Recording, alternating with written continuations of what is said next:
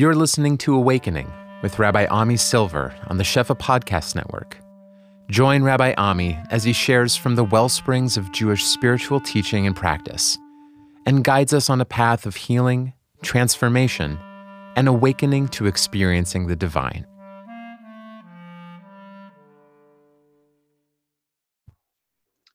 Okay, so what I want to share today are thoughts that really arise around these parshiot. This is a kind of strange thing where both in Israel and outside of Israel, we're reading the same parsha, but not only the same parsha.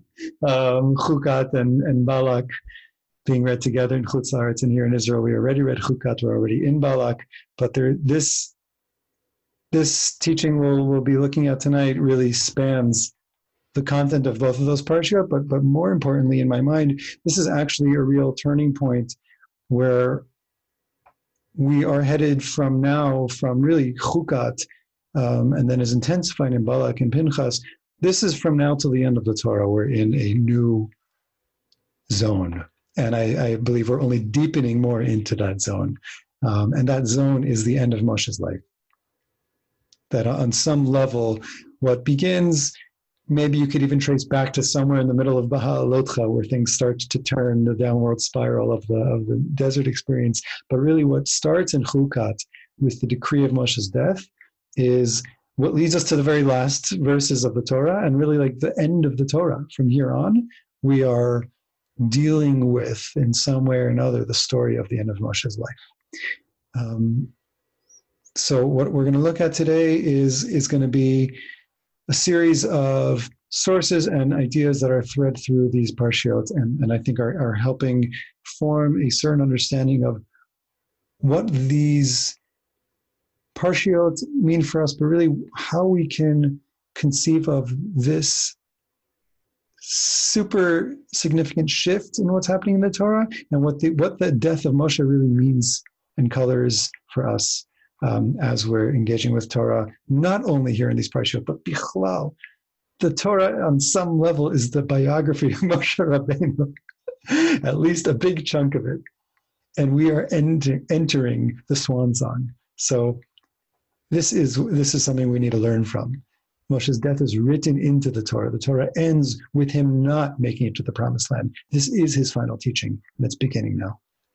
Okay, so what I want to begin with, and really, this is really probably just two sentences in the Midrash Bamidbar Rabbah and Parshat Naso, which form the basis of all of this. But I'll obviously share a bit more than that. The Midrash in Parshat Naso compares Moshe Rabbeinu and Bilam. Midrash says that the final pasuk of the Torah, right? Lo kam naviot b'Yisrael k'Moshe. There never arose in Israel a prophet like Moshe. So the Midrash immediately says there was never a prophet like Moshe for Israel, but in the other nations there was a prophet like Moshe, and that was Bilam. And then the Midrash goes to list things that were different between their prophecies, their prophetic powers. Moshe had three qualities that Bilam didn't have. Moshe spoke with God standing. As God says, "Ata po amod imadi v'adaber elecha." Come stand with me so I can talk to you. Whereas Bilam would fall in his prophetic experience. It says, "Nofel uglue einayim." His eyes would open in a fallen state. Moshe would speak with God mouth to mouth, as the Torah says explicitly, "Pe'el peh daber bo." And Bilam would only hear the words of God. It wasn't a direct encounter. Moshe would speak with God face to face, as it says, "V'diber Hashem el Moshe panim el panim." And with Bilam, and here the Midrash is explaining what face to face means. With Bilam, God spoke b'mishalim, through parables, as it says, "Vayisa mishalo." Bilam opened with his parable, or his analogy, his poetry, basically. Whereas Moshe's was face to face. I think we can infer from the Midrash that what that means is that Moshe's prophecy was a complete articulation. The expression was clear. It wasn't by way of parable. It wasn't an analogy, but Moshe was given the direct communication. I think similar to what Chazal says, that Moshe saw through an aspaklaria ha'me'ira, a lens or a mirror that is illuminated and not a clouded one. Okay, so those are things Moshe had that Bilam didn't. But now the Midrash takes us somewhere else. The Midrash says, and there were 3 qualities that Bilam had that Moshe didn't have. Moshe lo haya yodea mi medaber imo. Bilam haya yodea mi medaber imo. Moshe didn't know who was speaking with him. If we were to just read those words, that on some level is the entire shir. Moshe didn't know who was talking to him. Bilam, however, knew who was talking to him, as it says that he saw the vision of God. Midrash goes on, Moshe lo haya yoda imatay kadosh baruch hu medaber imo. Moshe didn't know when God would speak to him, but Bilam knew when. Vayodeh da'at elyon, and Bilam had knowledge of divine knowledge. He knew, and Moshe didn't. Midrash gives a parable to this, like the chef of the king, who knows what animals are getting slaughtered to put on the table today, how much expenses are we spending on the meal, what are all the side dishes, what's going on the table. So too, Bilam haya yodea ma hakadosh baruch hu atid ledaber imo. Bilam knew what God was going to say to him.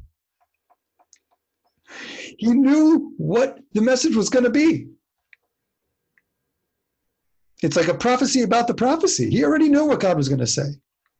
So Bilam knows who's talking to him, when God's talking to him, and even what God's going to say. It's all very known. And Moshe doesn't know who's talking to him. And Moshe doesn't know when God is going to talk to him. And we can infer here from the Midrash, Moshe has no idea what's going to happen there either. It's completely unknown. Now, we might think that the Midrash certainly seems to set it up as an advantage or some kind of greater strength that Bilam had that Moshe doesn't. But I think embedded in this Midrash is actually a very deep teaching about the Maila, the even higher degree of Moshe's relationship with God. Because Moshe is contacting, in all ways, he's contacting the unknown. And what we see in Moshe's life is that the element of not knowing is something that appears a number of times, both in his life and especially at the end of his life at his death. And it's something that I believe is core to the teaching of Moshe Rabbeinu. We also need to just ask, why is the Torah the Midrash comparing Bilam and Moshe in the first place? Right? Why do they need to kind of be put up on these parallel scales? What's the relationship between them? It's even strange. The whole parsha of Parshat Balak is telling a story about Bilam. It's not even talking about our story about Bnei Israel. It's not talking about Moshe and God doing their thing. This is just a kind of camera shift to what's going on the other side of the mountain, to some other prophet and his relationship with God. But Chazal is saying, no, this prophet Bilam is here to be some kind of companion or foil to our prophet Moshe. They're intricately linked to one another. And I believe we actually see this because what ends up happening, this stop on the path, where Bnei Israel are on the map in Parshat Balak, they're in the hills of Moab, in the lands of Sichon and Og that they're going to conquer, that they conquer in Parshat Chukat actually. This is where they're going to spend the rest of the Torah. This is where the rest of the story takes place until they cross into the land of Israel. And this is where Moshe is going to be buried. So it's not just that Moshe's death was decreed recently, but it's that Moshe's place of death, this is Moshe's last stop. And part of the story of Moshe's last stop is this strange prophet from the other nation who's coming onto the scene to have this other kind of relationship with God. And it goes even further than that, because Chazal says that Moshe is buried on Har Nevo, right? The Torah says on the mountain of Nevo, Mul Beit Peor. He's buried facing the house of Peor, which is the place where at the end of Parshat Balak, Bnei Israel are doing this wild, idolatrous practice, which then leads us into the next parsha of Pinchas, which we'll speak about a bit more in detail as we go. But Chazal says that what brought the children of Israel to engage in idolatry here was actually the Eitzah, the advice of Bilam. He tried all he could to curse them, it didn't work. So he says to Balak, and he says to the Moabites, he says, you know what? Get some women to set up a market, have them lure Bnei Israel into the shops, have them sit them down, give them some wine, give them a nice price on the clothing. This is actually what the Gemara says. He gave them a sale. What can a Jew, what can a Jew stay away from more than a sale? And that in this way they seduced them, and then actually seduced them to serve idols. And then Moshe is buried in this spot where Bilam advised this kind of trap for Bnei Israel. We'll come back to that story, but the last chapter of the Torah says that Moshe is buried in Eretz Moav, where we are now, right? The land of Moav, Mul Beit Por, facing this house of idolatry. V'lo yada ish et kfurato ad hayom hazeh. No person knows his burial plot until this very day. Look at those words. Lo yada ish et kfurato. Moshe's place is unknown. The end of his life is unknown. The place he dies is unknown. And the Midrash is telling us that his entire relationship with God is one that is unknown. That Moshe relates to God as the unknowable. And Moshe prophesizes in a way of coming into contact with the unknown, with the lo yada. And this ends up being his ultimate destiny. I want to say as an aside that we actually see from the parshiot that flow out from Chukat after the decree of Moshe's death, we see Moshe entering into situations where he doesn't know what to do. Okay, we see that in Pinchas, when the Maaseh Peor, when Cosby and Zimri are doing this act in front of the whole nation, so Pinchas is the one who stands up and he spears them, through the two of them, and puts an end to the plague. Chazal says that Moshe forgot the halacha. Moshe forgot the instructions. What do I do in a situation like this? How do I respond? It slipped out of his mind. He couldn't access that knowledge. We also see later in Sefer Bamidbar towards the end that Benot Tzlafchad, the daughters of Tzlafchad, come and say, Moshe, we want a plot of land. We don't want to lose out. And Moshe says, I don't know the answer, but let's ask God. In a sense, Moshe's leadership style shifts to being one of much less knowing. And Chazal even says that when he dies, there were something like 350 halachot that were forgotten, and then that expanded to like 7,000 laws that nobody knew anymore. Moshe not only enters into the divine unknown, but he also, in a sense, enters into this kind of mode of unknowing and of forgetting, which is just an added piece here. And I want to amplify this sense by some of what Chazal says. Chazal says that Moshe's burial point was so unknown that even Moshe himself didn't know where he was buried. Gemara and Sota, Daf Yud Daled, says, "V'lo yada ish et kfurato." No man knew his burial point, his burial plot. Rabbi Chama Rabbi Chanina Amar Af Moshe Rabbeinu Eino Yodea Heichan Kavur. Moshe doesn't know where he is buried. He's even, you notice he says in the present, right? No one knows Moshe's burial point to this day. Moshe still doesn't know where he was buried. As it says, Lo yada ish et kfurato, no ish knew the burial plot. And it says at the end of the Torah, Zot habracha sheberach Moshe ish ha'elohim. Moshe is called an ish, the man of God, the human being who encounters the divine, the Ish HaElohim, or even the Zohar says Ish HaElohim, the one who's married to God. The one who's married to God has no idea where he ends up. Moshe himself doesn't know where he was buried. And at the same time, with all of this unknown and kind of mystery surrounding the end of Moshe's life and the place where he dies and is buried, there's something about his burial that is very known, which is the following. Chazal says, this is a kind of well-known Mishnah in Pirkei Avot. It's well-known, I think, because people tend to learn Pirkei Avot. So it's one of the more well-known Mishnayot anyway. Mishnah says that there were 10 things that were created on Erev Shabbos Ben Hashmashot, the 6th day of creation, before the sunset. And it lists all of these kind of miraculous and somewhat strange things we hear in the Torah: the mouth of the earth that swallowed Korach, the well that accompanied Bnei Israel in the desert, the mouth of Bilam's donkey, etc., etc. V'yesh omrim kfurato shel Moshe.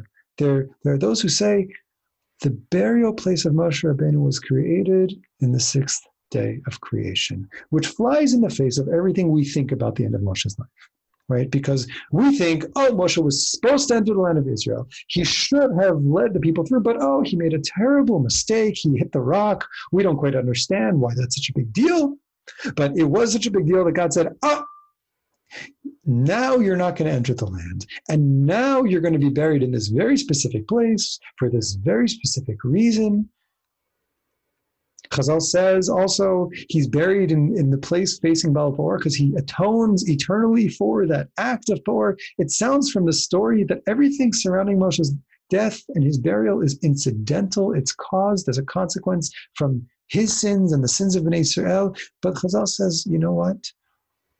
Moshe had a burial plot that was reserved from him from the 6th day of creation.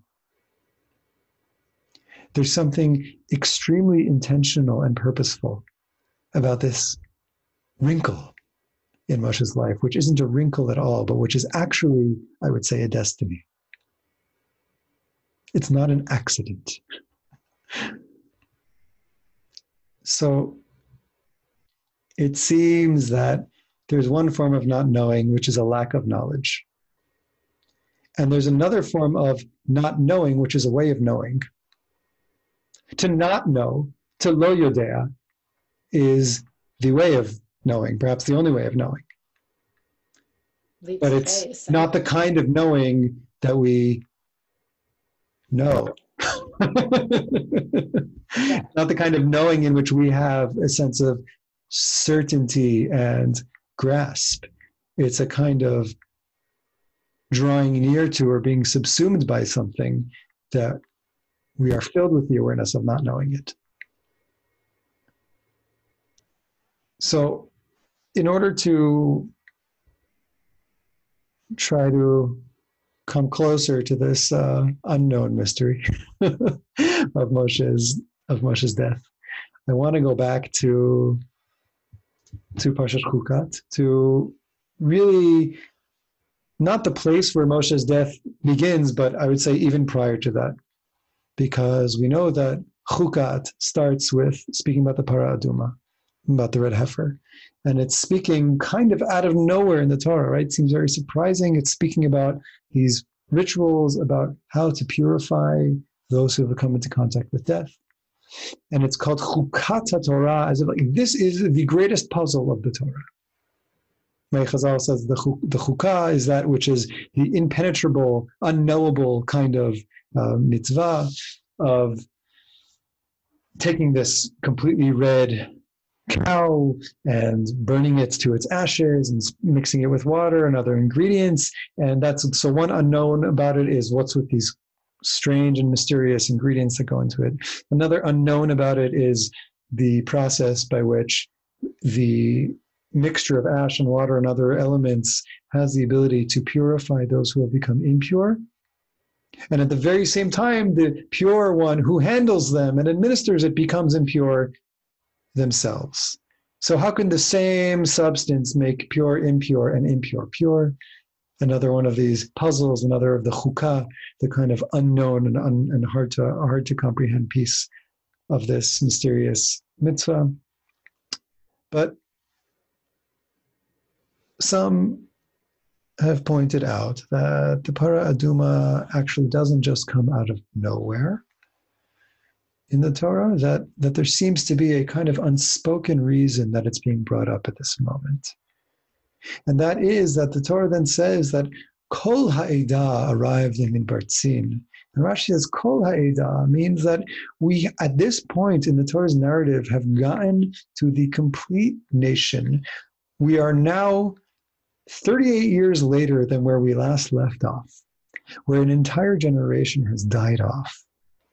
And now the people who are still alive are the ones who are destined to enter the land of Israel. So Para Aduma, while the Torah doesn't say it explicitly, it also serves as a kind of bridge between the previous generation and the new generation. But really, the kind of unspoken undercurrent here is that there has been 38 years of death that the Torah leaves silent or leaves absent from the narrative. And all we're told about is that there is a way to become pure from the impurity of death. There's a way to somehow step out of that state of encountering death, of contacting death, which without saying, the entire generation has been dealing with for 38 years now. And there's another piece of this, which is the very next story, and really the next stories of Parshat Chukat are about the final deaths of this generation, of these, not only anyone in the generation, but these primary figures who have led everybody to this point, which is we have immediately then the death of Miriam. She dies. Then we have the death of Aaron. Well, before the death of Aaron, we have the story of Mei Meriva, and then we have the death of Aaron, and we have the decree that Moshe himself is going to die. And now you might say, okay, of course Moshe is going to die. I mean, he's a human being, right? But obviously the import of Moshe's death here is not just that he's going to die, but he's going to die in the desert. He's going to die without entering the land. He's not going to reach the final destination that we've been hoping for this whole time, which perhaps is another way of understanding what it means, Chukat HaTorah. This kind of deep mystery and puzzle of the Torah. Because how could Moshe not enter the land of Israel? How could this story be of the man who was urged by God, chosen to redeem us, who did all these wonders and miracles, who is our prophet, who is the human channel between the divine and the human realm? He's not going to go to the land because he hit a rock? You kidding me? And I would say that really even deeper, I think that there's a piece of Chukat Torah, this kind of, Chukat comes from the language of Chakikah, something that's been etched into being. It's just set in stone, something that is, and we cannot undo, but we have to grapple with its being as much as it kind of challenges everything we may have thought. I actually think it's a great mystery to us. How is it possible that Moshe himself dies at all?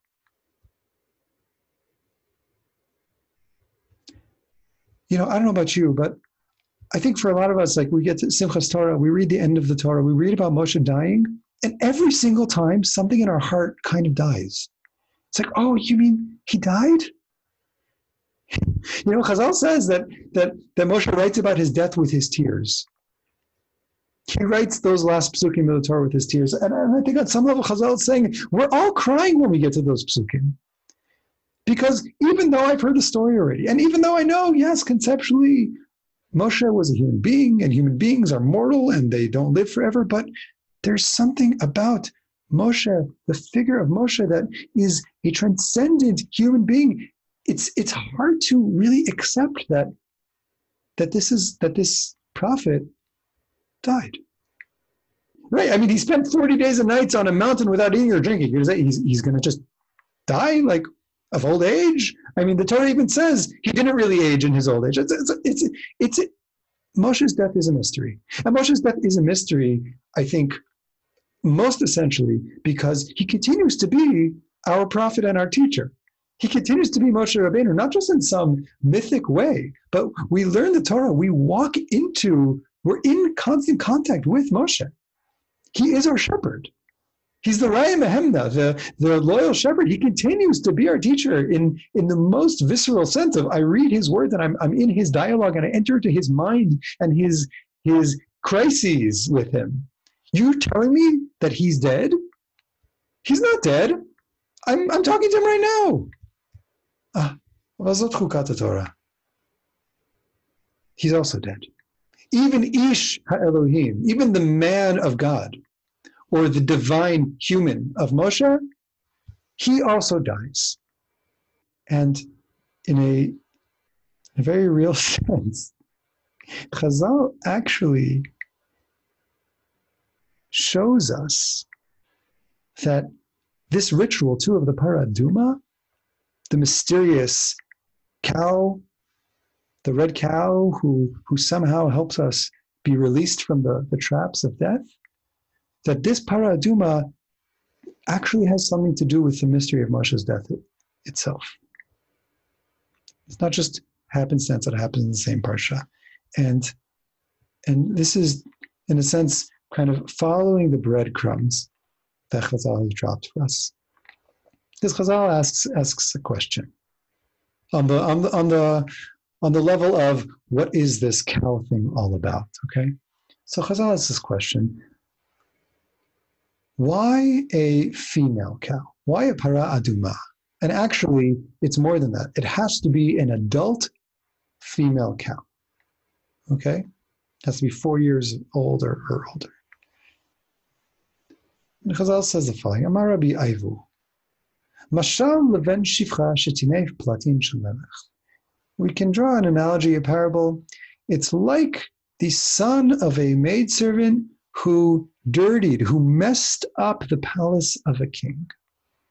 Amar HaMelech, the king says, Tavo imo utikaneach et etzah. Let the mother come and clean up her baby's feces.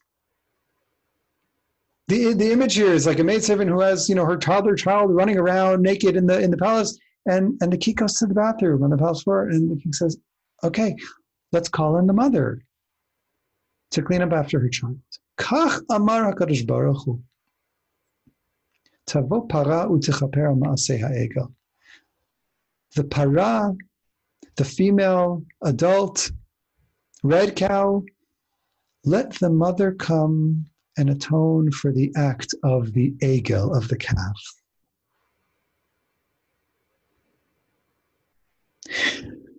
The Parah Adumah, the process of becoming pure from the impurity of death, is not rooted only in death as we know it, but it somehow relates all the way back to Chet HaEgel, to the sin of the golden calf.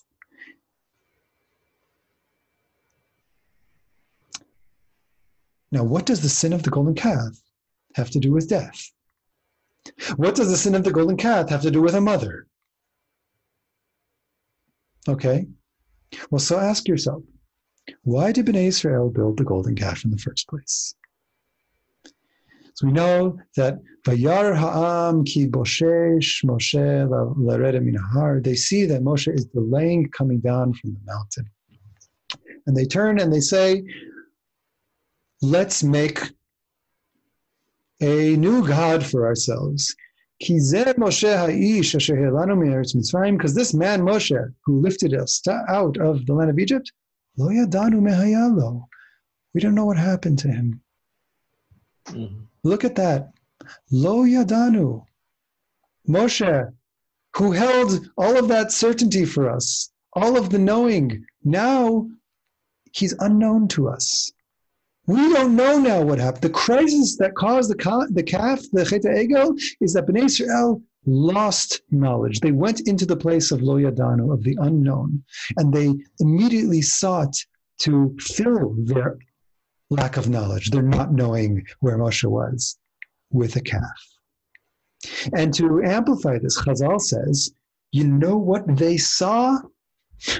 They saw a vision of Moshe's coffin floating through the air, that Satan himself came and he said, you know what happened to Moshe, your teacher? He died up there. He's not coming back. And that the clouds, darkened, the sky darkened, and they could see an image of his coffin being carried away. Moshe, their sense of security, the human being who held all certainty for them, we don't know what happened to him. He must have died. We're going to create an egel.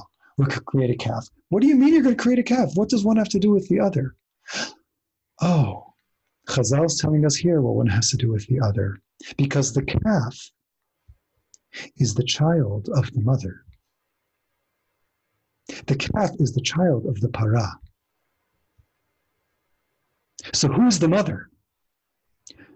In a sense, Moshe is the mother. The figure who for them had been literally feeding them, petitioning on their behalf, carrying them, leading them, guiding them through all of the unknowns. He's gone, and they freak out like a child whose mother maybe is never coming back. And so what they do, look at what they do. They create a child. They create an egel. They create a child who's lost its mother, and they revel in that child. They say, Mom's gone. We don't know what to do. Let's just kind of go wild and unravel here. You would think they'd create a new mother. You would think they'd create a mother. But I think to create a mother, you would need some sense of the kind of stability that they're lacking right now. Mm-hmm. What they create is an amplified image of the state that they've found themselves in. Because if Moshe, the protector, the guide, the leader, isn't here to hold us safe anymore, I guess this is what's real. I guess this is what's real now. And what's real now is this ego. And Chazal says, Tavo para utichaper al ma'aseh ha'ego. The purification from death is cleaning up the mess of chet ha'ego. It is somehow this, again, impenetrable, unknowable ritual act where we are dealing viscerally and directly with something that we don't know what it is, and we don't know how it works, and we don't know why it is. It is somehow addressing that deep anxiety and crisis that we experienced when we first saw Moshe leaving this world, when we first realized that Moshe is immortal. That ultimately we are all facing that uncertain end. We are living in uncertainty. And we rushed to cover up that fear with some kind of divine image that was not divine at all, but was just an amplification of our fears. And the para comes along and says, I want to help you find a way to live with the mystery of death. To start with, you're going to have to acknowledge that you are mortal. You're going to have to look up the ultimate symbol of a mother in the eye. Seeing that you have a mother is knowing that you are mortal. More so than seeing a father. Seeing a mother is seeing the flesh that you were formed from. So you're going to have to look that in the eye. And in the process of the paraduma, you're also going to have to face the loss of that. But in a way in which that ultimate unknown that accompanies us and really envelops us as mortal beings in our mortality and humanness is not something that we have to run away from, that we have to be defiled by, be it tum'at mate, ritual impurity, be it the tsoa of the child, that kind of feces of the baby, that Chazal is saying what the Masa Egel was. The Masa Egel was the children of Israel wetting themselves and splashing around in their mortality, right? What is more mortal than the waste of our own body? And if we have no vision of how to live a life of meaning, purpose, selfhood in the face of also acknowledging our mortality. So we're left wallowing in that. That's what the Chet HaEgel was. Somehow the Para Aduma is coming to bring us into the fold of the unknown, and in that process allow us to find tahara that can arise out of tum'ah. That yes, it's true. Death is real. Mortality is our destiny. And yet, we can still access something true, real, and divine. It's the process of cleaning up the mess that we left in the palace. And of having that mother come to clean it. I'll share one other thing in the lines just before it I read you in the Midrash. Tell this wild story about, a Gentile who approaches one of the rabbis and he wants to sort of like pick at him. He's like, what's this crazy thing you guys are doing? It looks like witchcraft. You're burning the cow, you're doing this, you're doing that. And he basically says to him like, hey, when you see somebody who's been gripped by a kind of evil spirit, they've kind of lost their senses, what do you do? And he describes the kind of like, also, shamanic or witch-like ritual they would do to treat that kind of illness. And he says, okay, how different is it really? But then his students, the guy walks away, and the students say to the rabbi like, hey, what was that all about? You really believe that? He's like, listen, I'll tell you the truth. Lo hamet mitameh, v'lo hamayim mitaharim. Death does not cause impurity. The dead body doesn't bring tumah, and the water doesn't bring tahara. It's not these objects. This is my read. It's not these objects that have some kind of metaphysical hold or effect on reality. Ella amar HaKadosh Baruch Hu, but rather God said, Chukah chakakti. I have made a chok. I have etched something into being, into reality. Gezerah gazarti. I have decreed a decree. Iyatara shayla avor al gezerati. There is no way for you to violate my decree. As it says, Zot chukat haTorah. This is the etched in reality of the Torah. And I use those words because I think on some level what that response is saying is we have there's an instinctive need to transition out of encountering death. We have something in us that is affected by death, that is affected by mortality, and we have something in us that is cleansed by water. Chukah chakakti.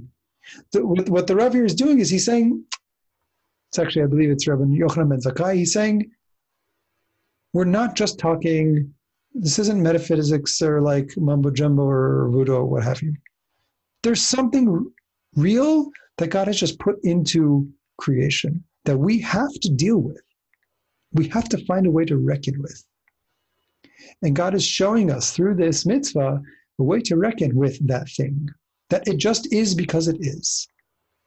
There is no way to escape the effect that mortality has on us. But there is a way to encounter it and deal with it in a way that's going to be redemptive to our living and not take away our sense of life from us. I mean, that's ultimately what we're talking about here, that yes, Moshe is going to die, but there is a redemptive teaching in his death. Yes, we are all going to encounter mortality, but there is something that allows us to continue to live along with that. I want to continue on here because this image of the mother cleaning up the tzoah, the feces, the mess, the filth of her child, actually also has a parallel that brings us back to Moshe's death, Moshe's burial that happens here in the story of Midian and Bnot Moav and Bilam and everything that we're seeing in this parsha. Which is again, at Har Sinai, Chazal saying, Bnei Israel, had a vision of Moshe's death. They acted out. It's likened to a child dirtying themselves in the palace. Look at what Chazal says is happening. What was the Eitzah? I began to mention it. The Eitzah that Bilam gave to Balak and to Moab. How are you going to get these people that I can't curse, but how are you going to get them to kind of lose their status and join your fold and serve your gods, etc., etc., etc. So I won't recap all of it, but I said that they set up these markets with prostitutes who would basically work in these shops and lure the men in and begin to talk to them. Okay, this is in the Gemara Sanhedrin, and the woman would be speaking with the man who was in there shopping and give him a cup of wine to drink. When he would drink the wine, he would then be really aroused and he would want this woman to sleep with him. And the response was, she would take an idol out of her cloak and she would say, okay, but worship my God. And he would say, hello, Yehudi ani, but I'm Jewish. Amra lo, umay ichbad lecha, what do you care? Klum mevakshim mimcha ela piur.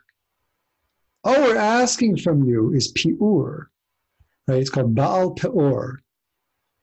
Pei ayin vavresh, piur, pei yud ayin vavresh. Piur, peor literally means an opening or an uncovering, something being exposed. Piur is a word for going to the bathroom. What was the form of idol worship to Baal Peor? It was to basically make an offering of feces to this god. That was the act of worship. And it's so strange to us, right? To the degree that which Chazal tells these stories about, people who, even to do that, if you walk by this idol and you want to disgrace it and you do that act, you have violated the prohibition of idol worship, because that is the way of worshiping that idol. It sounds like a crazy thing, right? But I think maybe it's not such a crazy thing. Because why would somebody worship an idol like that? On some level, we began to see it with Chet HaEgel, right? Why would somebody worship their waste material or use that as the medium of worship? Well, what are you worshiping? You're worshiping Baal Peor. Where is mastery? Mastery is in the opening. A pa'ar literally means a gap, a gaping hole. Baal Peor is the god of the gap in reality. It is a worship directed toward that utter absence and abyss that we encounter when we're aware that we are creatures of waste.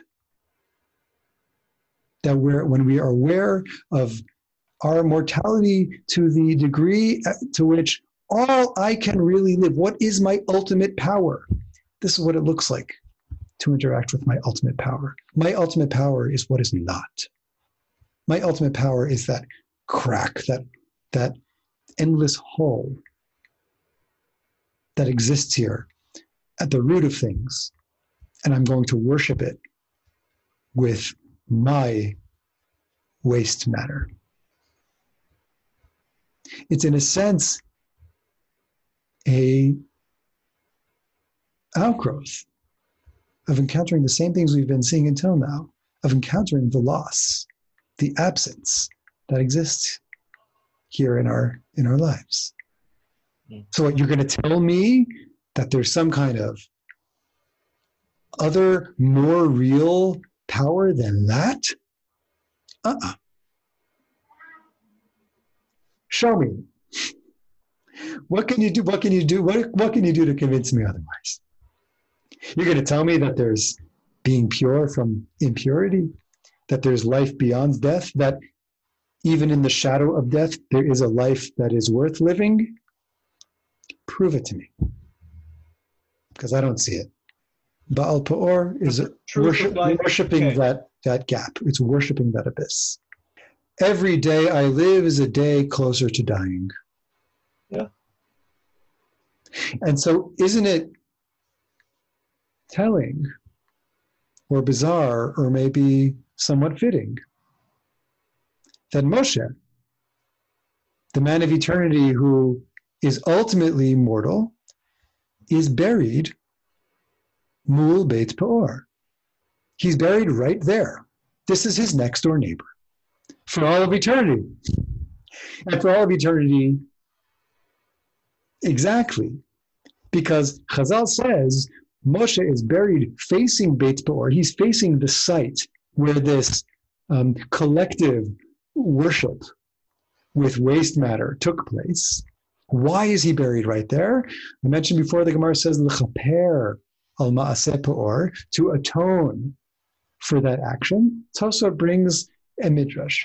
Tosfot says every single year on the anniversary of that sin with Benot Moab, with the daughters of Moab, that the idol or the god of Peor begins to arise from its place, l'katreg u'lehaskir avon, in order to bring accusation against children of Israel and say, I know what you did here. I will remind you of the time that you fell into the claws of my abyss. But when it sees the kever, the grave of Moshe, it returns and sinks into the earth, which, by the way, lo yada ish et kvuato. There's no human who knows Moshe's burial point. It seems like the only one who knows where Moshe is buried is God and Baal Peor. They see where Moshe's grave. Whenever it gets a vision of Moshe's grave, it's brought back down into the place that it came from, and it's buried up to its nostrils, it says. Mm-hmm. Wild midrash, right? But what is it? What is the midrash telling us? The midrash is telling us that there's an effect of Moshe's death and burial in this place. And the effect of that is that Moshe is forever holding a vision that responds to, encounters a gaze that looks into the eyes of the Baal Peor and carries some vision that causes that power, that force, that voice to return to the place from whence it came. That if we were to take this midrash out of its kind of mythic story, what is the story telling us? It's telling us that the voice of Baal Peor reverberates forever.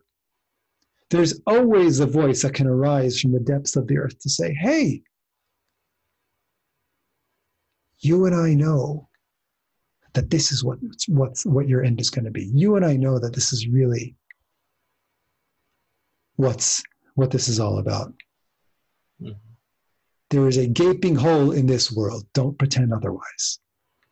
And there's this teacher, Moshe, who's buried in the unknown place, who dies in the place of lo yada, of not knowing, and who is able specifically from that place to look that voice of Baal Peor in the face, and just with his very gaze, it returns to under the ground. So what is it that Moshe has to say to us? What is it that Moshe is doing in this unmarked grave next to Baal Peor? And here's where I want to come back to what sounds like a crazy idea, and I don't say this to be taken literally, but on some level, Moshe is our para aduma. Moshe is our response to the confrontation with mortality and death. He is the mother who comes to clean up our filth, in the sense that he's mortal like us. he does die a tragic death, like all deaths are. There is incompleteness in his life. He is an Ish. And yet the effect of his figure and being and teaching continues forever. But it continues not because he succeeded in getting to the promised land, nor because he knows all the answers and can answer them for us. Moshe's ultimate success was to walk up the mountain and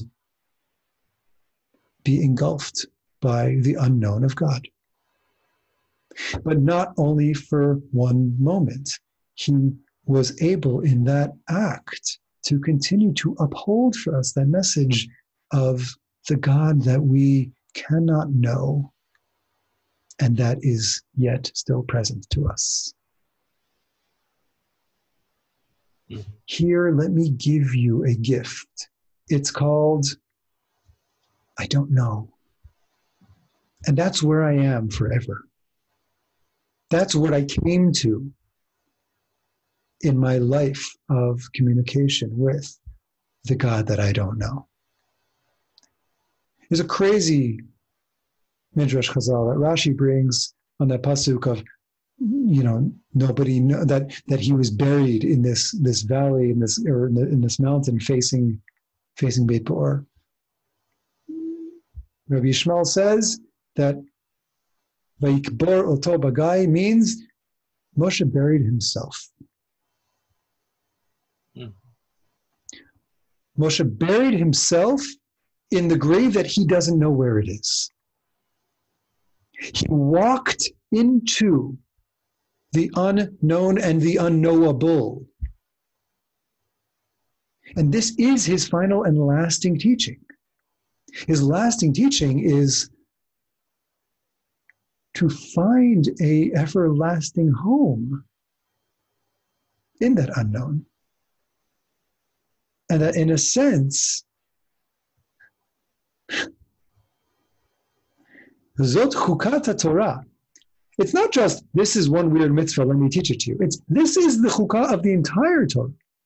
Somehow, this mystery of how to live a life where we can be in contact with the divine, a life of tahara, from amidst the shadow, the very real presence of Tum'at HaMet, of the death and mortality that is as real as anything else that we are living, this is the mystery that the Torah is here to teach us. The Torah is here to teach us over and over and over again to take a step towards the God that we don't know. And that's the Tahara? I think that the Tahara is to find a way, a possibility of affirming the life that we are living while we know very well that it's going to have an end, that it comes from somewhere and it's going to end somewhere. And by affirming that life that we are living now, even in the shadow of death and of loss of life, of peor, of par, of gap, of absence, this life actually transcends that abyss also.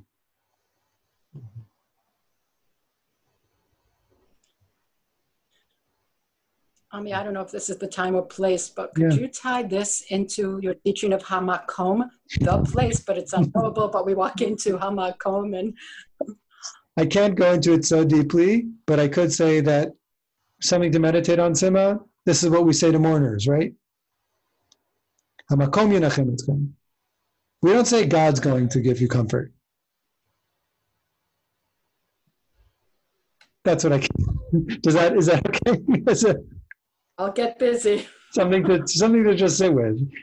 It's very specific how we speak and communicate a sense of a holding environment to somebody who is facing that loss in such an immediate way. We don't say there's God because you can't talk about God in the way that you're used to talking about God there. God is not a concept that makes sense when you are a mourner. but there is a makom. A mourner is somehow, despite it not feeling possible or making sense, this is real. There is something holding you here in this. Mm. It doesn't mean that what you're experiencing isn't real. What you're experiencing is extremely real. And there is something that is holding you here and holding a space for you in whatever situation you are in. That's how we talk about something of affirming life to somebody who's facing death. That despite all of that, yet you are here. And being here means that there is a here to hold you in. Mm. So Moshe goes to a place. It's called Lo Yada. It's called the unknown.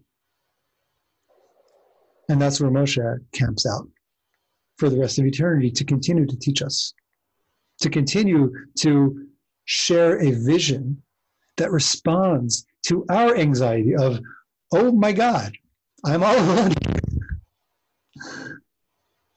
I am an untethered kid running around in my waist without any security to ultimately hold me. And here Moshe says, yes, and. Yes, and. There is a mystery that holds us here also.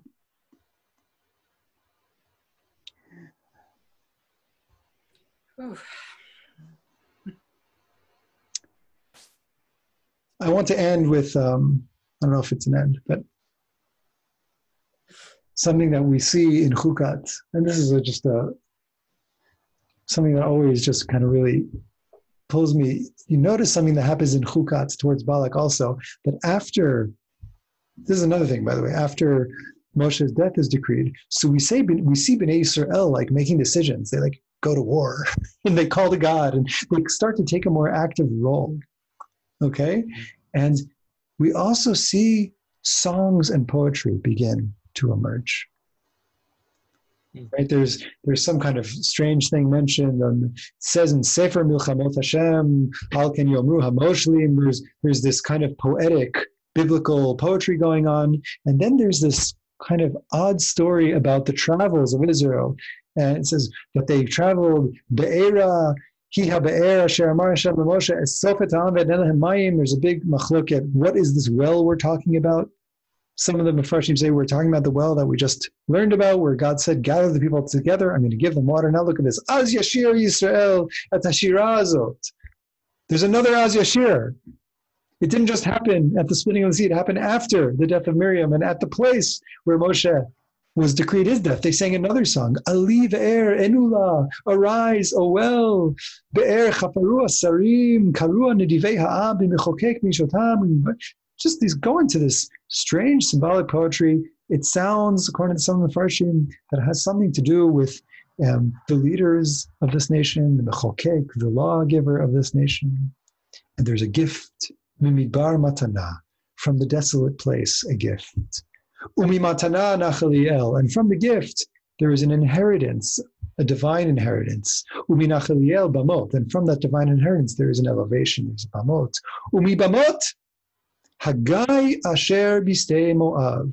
From that elevated point, what do we get to? We get to the valley, the cliff that is in the field of Moab, Rosh HaPiska, the peak of the mountain of the outlook. V'nishkafa pnei hayeshimon. It's the point at which you can stare off into the Yeshimon. Yeshimon means the desolation.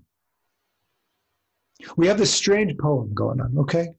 It talks about a gift coming from the desert, an inheritance from the gift, an elevated point that then reaches towards this cliff that's staring off into the wilderness. And this exact language, it's talking about where Moshe was buried. It's Stei Moav. It's at the peak of the mountain in the fields of Moab. Nishka Rosh HaPiska. I'm going to read to you from the last chapter in the Torah. It says, Vayal Moshe me'arvot Moav. He arises from those plains of Moab. El Har Nevo Rosh HaPiska. Back to that peak of the mountain. Asher al pnei Yericho. Vayarehu Hashem et kol haaretz tagilat adam. Look at these two psukim. In Chukat, we're saying it's The fields of Moab, Rosh HaPiska Nishkafa al Pnei HaYeshimon, the peak of the mountain looking out onto the desolate wilderness. Here, when Moshe is finally buried, he goes from the fields of Moab, Rosh HaPiska, the same words, to that mountain peak, Asher, not al Pnei HaYeshimon, not on the face, not facing the wilderness, but al Pnei Yericho. He's looking at Jericho now. The Yeshimon became Yericho. What Moshe had perhaps at first seen as a desolate wasteland that he stared at from this mountaintop where he was going to be buried, when it finally came time for him to arrive there, he's looking at the future. He's looking at Yericho. He's looking at the place that Bnei Israel are going to enter into. Yes, without him. But he sees the entire land. He gets a vision. Moshe, his final place is a place of a kind of everlasting vision of what can still be, even though in his own life it wasn't.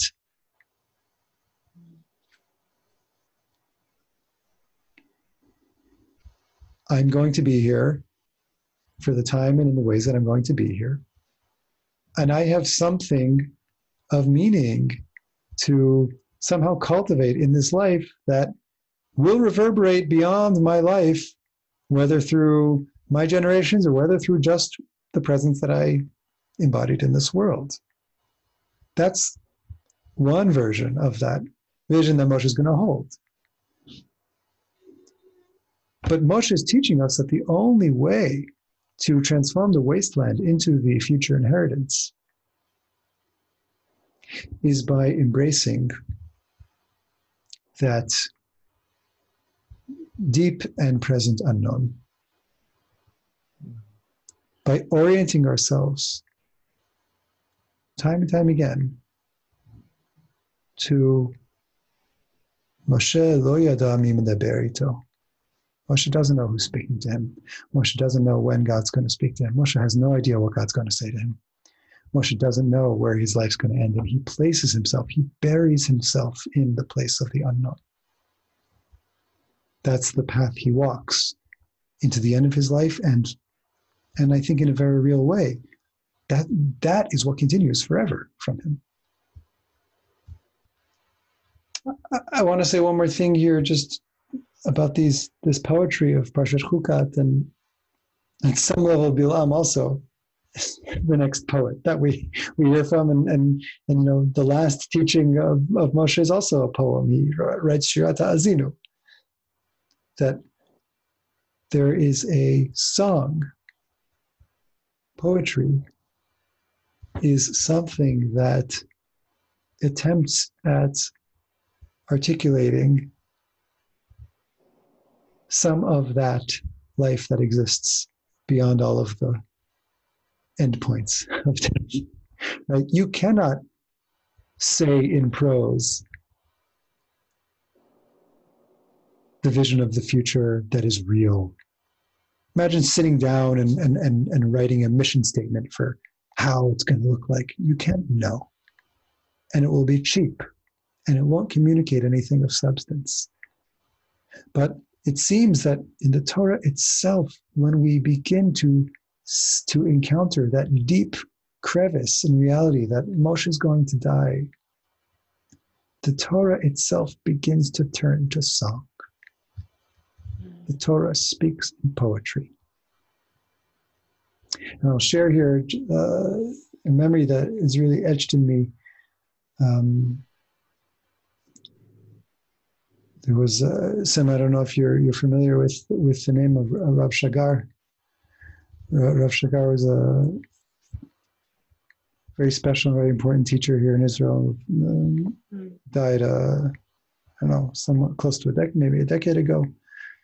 And during the time that he was sick, I was studying with Rav Menachem Fruman, and the two of them were very close. And every time we would learn, Rav Fruman would daven before the learning, would be learning from B'zchut Rav Shagar. There was just a whole kind of strong focus throughout the time on Rav Shagar's health and his life. And again, you know, great teachers, great people, people who we love. We want to hold on to their lives as much as we can. And the day that Rav Shagar died, Rav Froman had a class that night. He was teaching Zohar that night. And I remember him speaking about, and here he was teaching with tears. He's speaking about the Midrash that David HaMelech wakes up in the middle of the night to sing songs to God. And Rav Menachem said that David HaMelech was learning Zohar. David HaMelech was involving himself with the sod of the Torah, with that innermost layer of God's communication. And he said, because sod can only be taught in song, in poetry. Mm. And if you learn the Zohar is not prose. Zohar is divine poetry, it's mystical poetry. Rav Menachem said, because in prose, every line is a complete thought and is whole. Every sentence is whole. And in song, and in Hebrew it works as shirah, it's both song and poetry. In poetry, every line is broken. Mm-hmm. Every line is incomplete. That's the only way that you can teach, so that you can speak to the mystery, is by leaving it incomplete, is by leaving it broken, is by, if I want to bring it back to what we saw here, leaving space for the unknown to speak through the known, and for the known to really be ways of pointing to the unknown that's present with it. Mm-hmm. For the unknown not to be a threatening, menacing force that we try to run away from, as in Chet HaEgel, or for it to be like a Baal Pa'or, which is an engulfing force that just we drown in the anxiety from it. It just sucks us in and makes us feel that there's nothing else. But to embrace the unknowable as something that accompanies our every breath and our moments of life and the trajectory of our lives. And in that way, to become, if not friends with it, companions with it. Maybe let it shepherd us.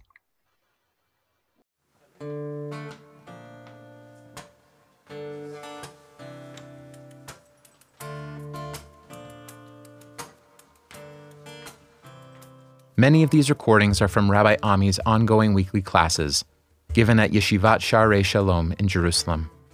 For more information, go to shareishalom.org.il/about.